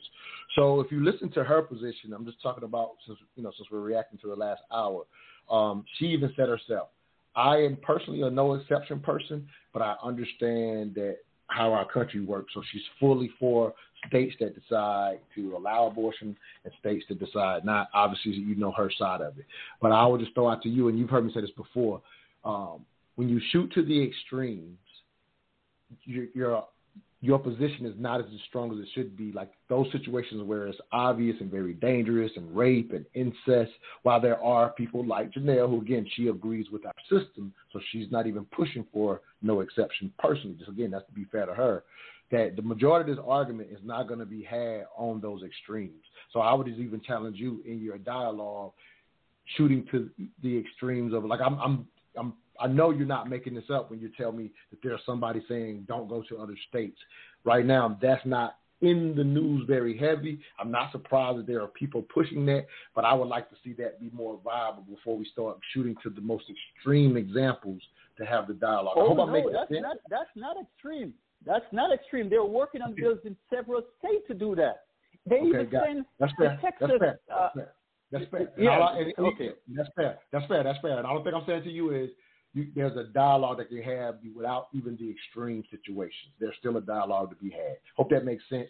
Thank you for your 3 cents this morning. All right, let's go to the next caller. Thank you. Yep. 803, last 3624. Give us your name, where you're calling from, and your 3 cents on this morning's discussion. What's going on? What's going on, brother? How you doing? Yeah, So the dialogue is the reaction to the dialogue. I'm challenging you as to what you heard in the first hour, not just simply giving me your position on abortion. So if I could challenge people to call in and tell me what it is you heard in the first hour between Latrice and Janelle that stands out to you specifically. Well,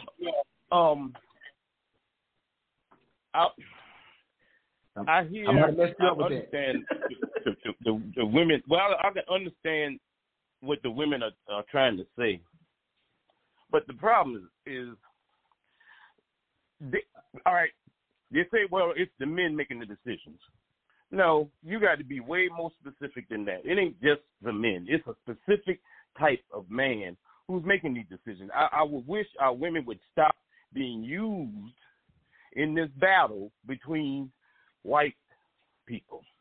Roe versus Wade, this decision here was to merely stop white women from having abortions so they can repopulate their race.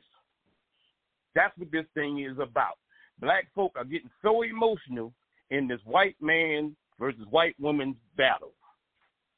That's our problem.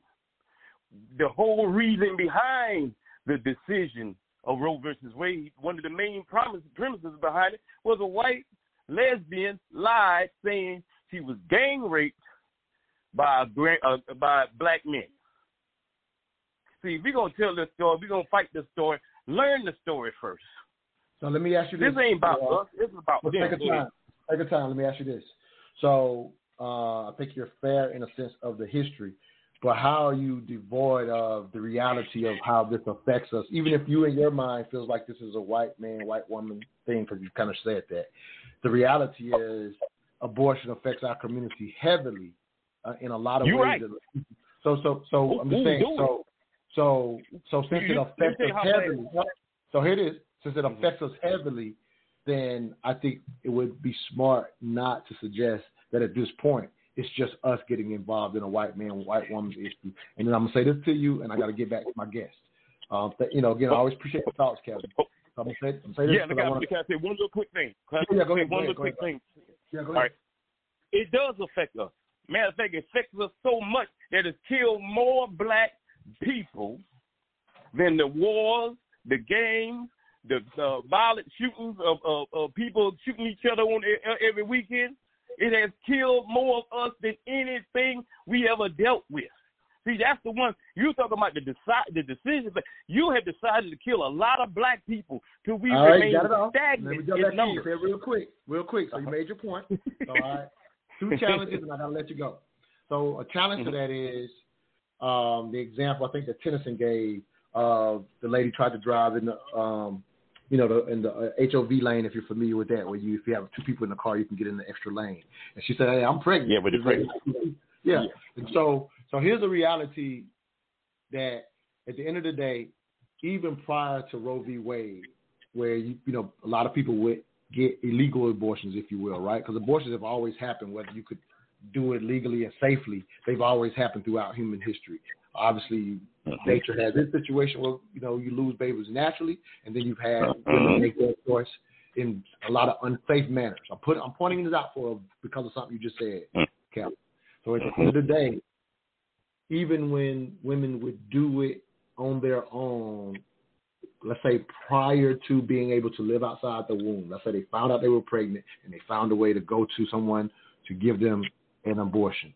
The reality is we've never charged those women with murder. We may have charged the person who illegally gave them the abortion since it was illegal, or you know what I mean? Mm-hmm. So I'm just pointing that out to say we're highlighting these fetuses as people, and the reality is we don't give them the same rights. You can't be in the HOV lane. And women have made this decision whether they did it safely or not, and still will if they don't have access to go to another state. I'm just pointing out we're calling people fetuses, and they are not the same. That's calling it what it is. And the last thing I'm going to say, and I'm going to let you go, and the last thing I'm going to say to you is the reality is if the whole country went 50 states, banned abortion, let's go all the way to no exception or even to a certain point. The reality is you actually would have the birth rate would actually hurt white people in the sense if you tell me white people are concerned about their birth rates, well, they can look at the same numbers I can look at and clearly see that if they were to end all the abortions, then this country would become a majority way quicker by banning abortions. So their position is not one of we're trying to ensure our race stays in this country. So I'm just shooting that down because that's completely inaccurate.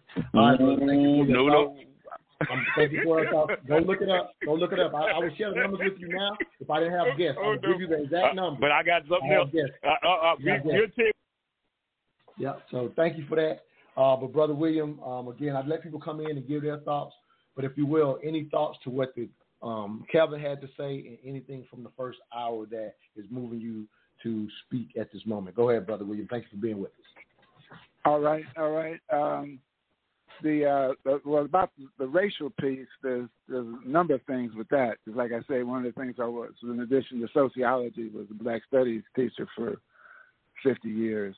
In terms of, looking at things from the group level again, the reality is that there can be all kinds of sanctimonious pronouncements about preserving Black births, but there is a system in place that for centuries has guaranteed a high rate of Black deaths. So the reality, there's a certain amount of intellectual dishonesty that's involved with a lot of the manipulative ways of framing discussions and framing arguments and making positions that I find that the unfairness of it and the dishonesty is the first thing that bothers me. And the fact that you aren't giving people an equal chance to have all the thoughts to make up their own mind is even worse than that, because that's manipulative in and of itself. Okay, then in terms of the birth rate, I've thought for a couple of decades now that, as there's a thing called demographic transition, which has been what's been happening with white America. As any population in any country gains more and more economic advantage, the birth rate goes down, primarily because women go to college instead of just stopping halfway through high school and start having babies at 18, as opposed to stop having babies at 18 and start having them at 22 and 25. So in that context of the Great Replacement theory, the Great Replacement fear on the part of a lot of nationalists, European American nationalists, is and in the tradition of that culture, that whole culture pool, that Western European culture pool for the last 2,000 years, the control of a woman's body and getting women to pump out more and more white babies is, I think, it's patently obvious. I mean, I think Ray Charles and Stevie Wonder could stand on the corner and point at it. It's that obvious. Now, in terms of let me mention this. This is a note I took early on in the discussion between the sisters. There was this, I think it was Latrice who mentioned the concept that women were intellectually incapable of making a decision about their own birthing. And that reminded me of the logic that was, or the quote unquote logic, the argument that any enslaved African who sought to be free was suffering from a mental illness called drapetomania. And that's just another reflection of the way that those in power use that position to denigrate and control other people. Now, let's understand that people get to be in power because those who are already in power perceive them as being acceptable to maintaining the status quo. So it's a closed loop. And without intellectual honesty, then it actually becomes a coercive, a manipulative, if not also coercive loop that is designed to keep people closed up. Let's see now. Let me kind of let Latrice jump in. If you okay. Thank you for your thoughts. Go ahead. Yeah. All right, Latrice, any thoughts to what you're hearing right now? Oh, so first of all, I knew it was. I didn't remember his name, but I knew it was that dude when he said what they were trying to say. Neither Janelle and I were trying to say anything. I think it was very clear what we were saying. Now, to the point about, because then I was waiting on someone to bring this up, to the point about black genocide, that concept bothers me because, first of all, it's as the brother said before me, it's intellectual dishonesty. And it puts abortion on top of the numerous other systemic issues that impact our community. It takes the focus off police brutality. It takes the focus off all of these other social determinants of health. For instance, there is an expected increase in maternal death of black women by 12%. It's already high. It's nearly 30% right now. We're looking at an increase of more maternal deaths as a result of Roe v. Wade being repealed. So we're not even taking into account that. We're not looking at how we remove the focus away from mass incarceration. We remove the focus away from how HIV is impacting black women. And we miss the fact that white women will do what they've always done. When abortion was illegal, they used their privilege and their access to money or people to circumvent the laws of the land and leave the country or the state or whatever to have an abortion. We miss that point. We like to gloss over or ignore that happened. But that is absolutely what will begin to happen again. And black women... I'm sorry, go ahead. I thought you were finished. Go ahead, finish. Go ahead, I'm sorry. And I was going to say, and black women many of them don't have the means nor the access to do that. No, very fair. Let me ask you about this last point because I'm always challenging. I don't think the abortion one even fits into the black genocide. And I didn't hear that last part. Okay, I said I don't even think the abortion of all those factors, because I think you're absolutely right. If there's any validity to it, right, the idea of the black genocide, and I'm not saying it's not. I'm just highlighting that I think the abortion is the one thing that doesn't even fit. In comparison to all the things that you pointed out, right? And then if I'm hearing you correctly, even in you highlighting that white women will still be able to, in a way that African American women won't, be able to still get abortions, right? So if that is even true, and you're right, it's not even if it's true, that is true. So do you see how I'm saying because they'll still be able to get them, then it doesn't even fit into the concept of black genocide because they would still be able to get them. So abortion is the one thing that, as Brother Williams said, is obvious to Stevie Wonder, and I'm going to give him some numbers to say it ain't that obvious. But even just the last thing you said, Latrice, do you see what I'm saying, that the abortion one doesn't even fit into that concept based on what you just said to us? Do you follow where I'm going there before I give Williams some numbers? No, absolutely, it doesn't fit. Okay. Yeah, it doesn't fit. Now, let me give y'all some numbers. So this is what we do on the show, William, and I'll let you respond, and after you can get in. So here's the actual numbers to how abortion works, of why, again, just like to give people the correct information, and I'm not trying to be on the side, but here's the information. So what happens is, currently, by race, black children are aborted at 27 abortions per 1,000. 27. Hispanics abort at 18 per 1,000. White people currently abort at 10 per 1,000. Okay? The birth rates are, you guys got to compare both of them for this to what I'm saying, to be very clear that stopping abortions is not helping. Again, abortions does not fit in this conversation. Like Latrice said, I'm just giving y'all some numbers to back up what she's saying. The birth rates, blacks have 54 per 1,000 to whites who only have 50 per 1,000. This is the current birth rates. Hispanics have actually 56 to 50. So I know that's a lot of numbers there, but to make it clear, due to the number of abortions, if you were to stop them all, so currently we have 4 more children per 1,000 than whites, and Hispanics have 6 more children per 1,000 than whites. But if you were to get rid of the abortions, the blacks and Hispanics, the difference goes up much more, because you would only be stopping 10 white abortions. You would be stopping 27 black abortions and 18 Hispanic abortions. So those numbers would actually increase if you were to have a broad abortion ban, no exceptions. Ephraim, you kind of hearing everything that we've been able to say. Can you understand kind of why I take abortion out of the concept of, and I'm not saying that there is no concept of black genocide. I'm just saying abortion has always been incorrectly put in there based on the numbers alone. How do you hear that information probably for the first time? What are your thoughts on me breaking that down? It makes sense. I mean, it doesn't. I'm asking Ephraim first, and then I'll come back to you, William. Okay.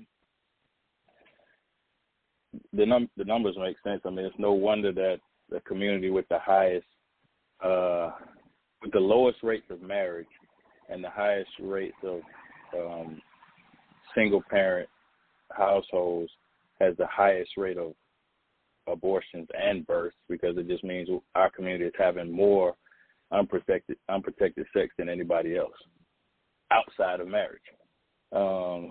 And I think this just goes back to what I've been thinking about the whole time, and nobody's brought it up yet, but a lot of the problems that we're talking about, including abortion and mass incarceration and police violence, all these different things, part of the solution is stronger communities, which means stronger families, which, goes to one of your big missions, Montoya, marriage before children. Mm-hmm. Right. So if we can strengthen our communities, which means at the base level, at the foundation level, strengthening our families, then we can address many of these problems. And I think the biggest problem with abortion to me is people just using it willy-nilly as a contraception method, and just using it to relieve themselves from any personal responsibility of, I should be conscious of who I'm laying down with. And when I lay down with them, I should be conscious of possibility of there being a child produced, and am I ready to take care of a child? Because I was growing up, abortion was legal, but it wasn't something that was, commonly talked about or whatever, even though people did it. But it was my main concern as a teenager starting to become sexually active was not getting a disease or anything. It was, whether I was going to be able to take care of a child, if that was the case, if a child was the result of my activity, right? And that definitely made me think and take precaution, even though not as much as I probably should have. But I wonder if without the ready access to abortion, how many people, men and women, when they're having sex with each other unprotected, would start to consider the consequences more, and then better decisions as a result. And I'm not one for complete banning, because I do believe that there are instances and circumstances where people where it's a necessity and they should have access to it. But I'm also not one that said this should be just readily available, like going and picking up some aspirin from the grocery store or whatever. It should be something. I mean, let me jump in so I get back to William. Right? Let me jump in so I get back to William real quick. On the last part, I'll just highlight, if you recall, here's the reality based on some of the data that Latrice brought to the table. In some places that, in a sense, could be the case, but she broke down the reality is, don't believe that it's willy-nilly that you can just go get it. That's part of the issue with just health care access in general. So it's almost like I hear Latrice saying we shouldn't be naive to think that this is an area where somehow we have better access when we already know we have access issues in all other areas. So we really should consider that abortion is kind of the same. If we know we have lack of access to good health care and all these other issues, you probably should also put abortion in that boat. It's kind of what I think I hear her saying. I just want to highlight that for what you just said. But to go back to you, Brother William, I wanted to have you jump in on this because I know you want to, in a sense, dialogue about that situation of the genocide, if you will. Can I respond to that real quick? Let me go because I was focused on that before we even got into that point. So let me get back to William on this point. Okay. Just have to bring it back in. So William, if you will, I want to give just one piece of clarity. You are absolutely right about the fear that white nationalists have about this. And I had one of my other brilliant co-hosts on, Oshun Ojo, a few weeks ago when we were mentioning this, and she said, although my numbers are accurate, she says, I am not. She says, I definitely understand that white nationalists will be ignorant to that. And so I agree with her that white nationalists who are caught up in, this race superiority stuff, I am not surprised that they are too ignorant to know the numbers.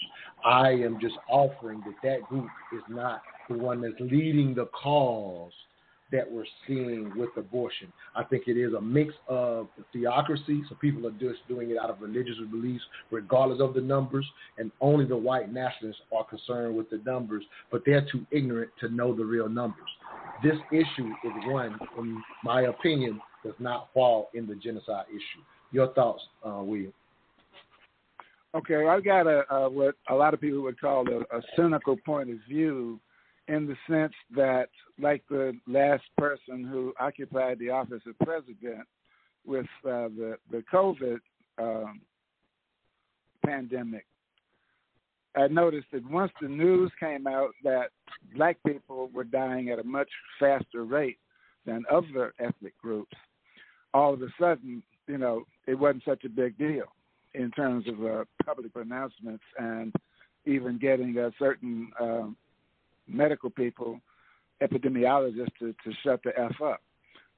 So, there's definitely a political side to that. And there's a political side to claiming it as black genocide, too, because that's just another manipulative thing, like I was talking about before. As a matter of fact, I forget who was mentioning that, but let me say at this point that sex education, not in the sense of just strictly heterosexual or whatever, but in terms of emotional maturity. Sex education, I remember for a minute, the university system, I taught at Atlanta Metro, and for a minute we were allowed to have Introduction to Human Sexuality as part of the core, which is the first set of 2 years courses that students can take for credit. And during that period of time, I remember reading how there was I don't remember the town or anything, but this was a study. There was I think it was a suburban place, so it was all white kids, pretty much the same socioeconomic status. So that's almost a perfect experiment. One high school began a sex ed class for, I think it was seniors, and the other one in the district didn't. At the beginning of that year, the rates of venereal disease, teenage pregnancy were pretty much the same between the two. And at the end of that first year, the school where there was actual sex education being provided, and it was obviously more than just the mechanics or the biology of it. It also had to do with the emotional maturity aspect. The rates of all of those were markedly down, and the other high schools were staying the same. So information is demonstrably, has already been proven over and over and over again to be what's important, but information is generally not the point when people have a certain attitude that they have the right or even the duty to manipulate others who are not quite as sophisticated or educated as they are. So, I wanted to say that. I thought you were wrapping up. I was going to let Latrice jump in because I think in what you just said, I think that's something, that she's in a sense. Oh, yeah. I know we're tight on time. Go ahead. Yeah, no doubt. Yeah. Latrice, I think what I'm hearing William say is kind of along the lines of something I'm always hearing you say. You're real big on the information aspect and kind of let people make their own decisions, because what I think I hear William saying, I think he's right about this, especially when it comes to anything that gets politicized. You're going to see so much manipulation that it's kind of hard if you don't study it to make your own decision. You think you're making your own decision, but I think to William's point, quite often you're getting manipulated versus, as he just pointed out, typically when people have the information, humans are pretty smart at making better decisions. So, that was the one common ground I think you and even Janelle had, was the idea of getting that information. I don't want to wait till a senior year because I think that's way too late based on when I got started. You should have gave me some sexual education way sooner than my senior year, but I'm just being a little funny here. But go ahead, Latrice. Any thoughts to what William just brought to the table? I absolutely agree. And just a couple of points that I made note of, is that I often hear people say that people just use abortion as contraception. That's not true. Half of the women who get abortions actually use contraceptions. The majority of women getting abortions have not had a previous abortion. So that negates that statement. Women aren't just using abortion as contraception. And that actually ties to that concept, that idea that women aren't intellectually capable of making good decisions for their lives. Let me ask a quick question. So when you say half, right? So I'm just talking about sort of there is a portion of people who do it, and so I think that's what highlights people saying it. So I don't think somebody like even Ephraim saying that, and I remember, and I definitely know a couple of people who personally used it as a contraceptive, like they admitted to it. But you already spoke about those outliers, though. Yeah. I'm not bringing to extremes to make a. I'm not doing what I would say don't do. I'm bringing it up just to highlight this. So I just wanted to highlight more so that they're saying it because of their relative experience, not the idea of a woman can't make a decision. Right. You know, so I'm just letting you know that's probably what's leading that comment. Right. I just want to bring that to the table. Right, and I understand why, but what that does say. Okay, fair enough. Yep, go ahead. Okay, and so I also wanted to add that since we were talking about contraceptive deserts, that 19 million women of reproductive age in this country live in contraceptive deserts. 1.2 million women in need live in counties without access to a single healthcare center that provides the full range of contraceptive services.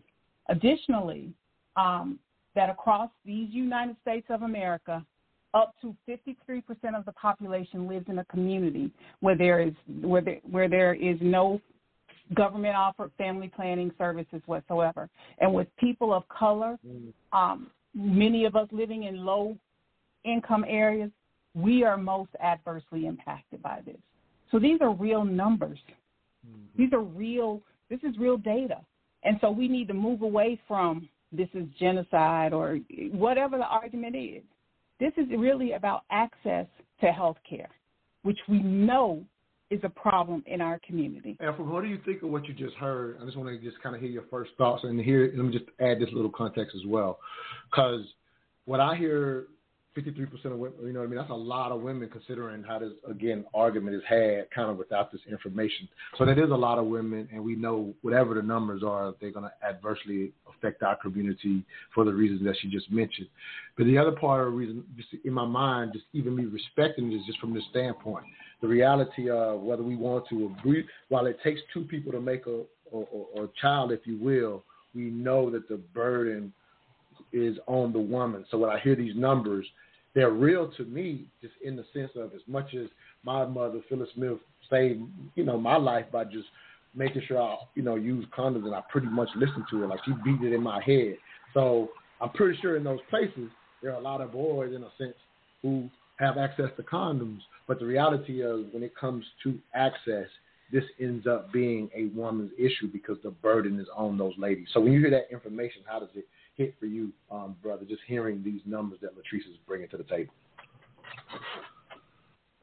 Well, I know there's access issues, and that's something we can't discount at all. But I still say that some of these issues can be addressed with, one, like William said, education. I mean, we start early. I don't know why these sex education is taken out of schools. I mean, maybe for the purpose of, the nefarious purpose or whatever, conspiracies or whatever people want to think about. But, I mean, that's a huge thing. I mean, it's something he said is proven. Just bring sex education back in. But when she says that there's access issues to health care, I know that exists. But at the same time, there's 50% of women that have abortions who are not using contraception because, she says 50% are using contraception. So, and our rates of abortion are higher, 1.5 times the Latino and more than double the white population.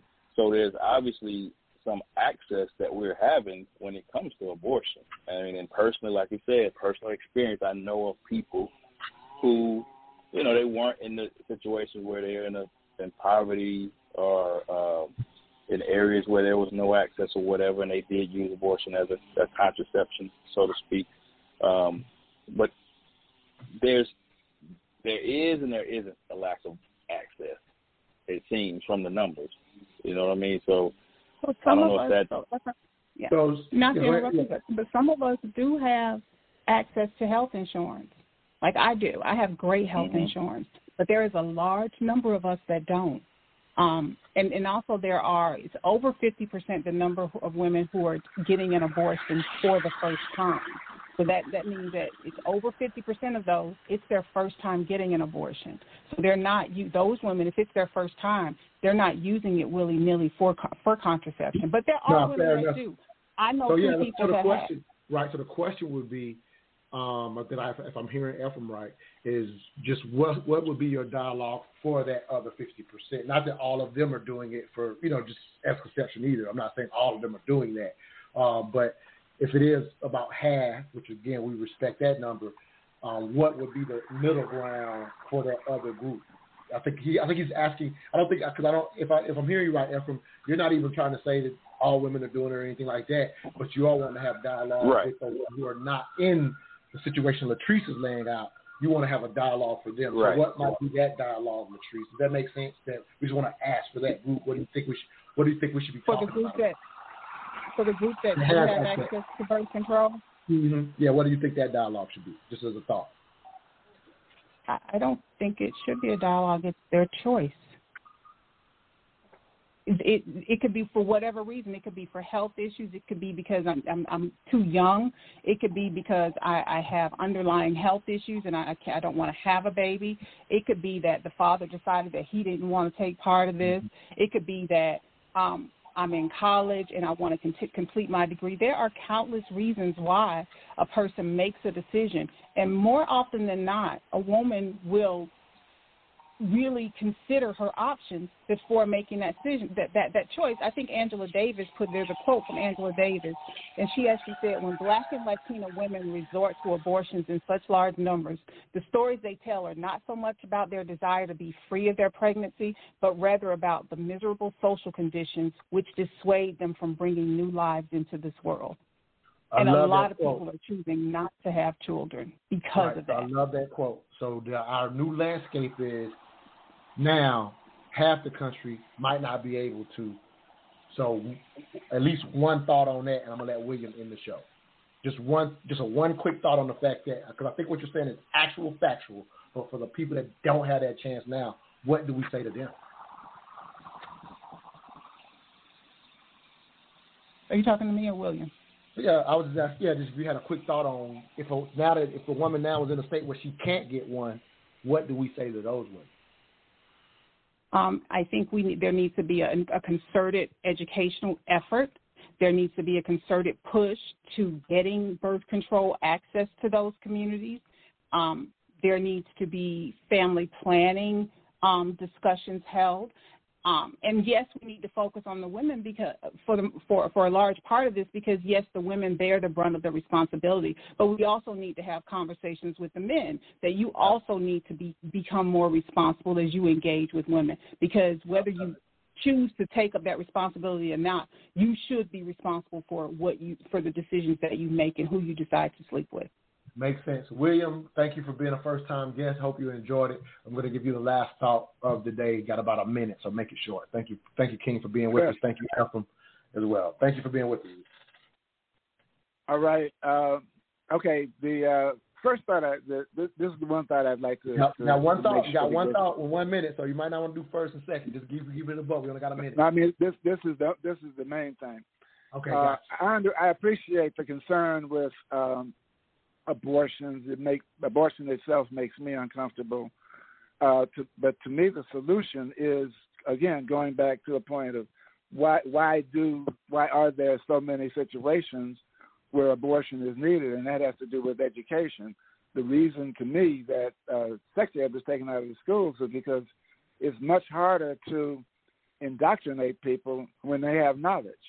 So if you take the knowledge out, then you can throw all kinds of scare tactics and emotional things in and have an advantage, again, over manipulating people.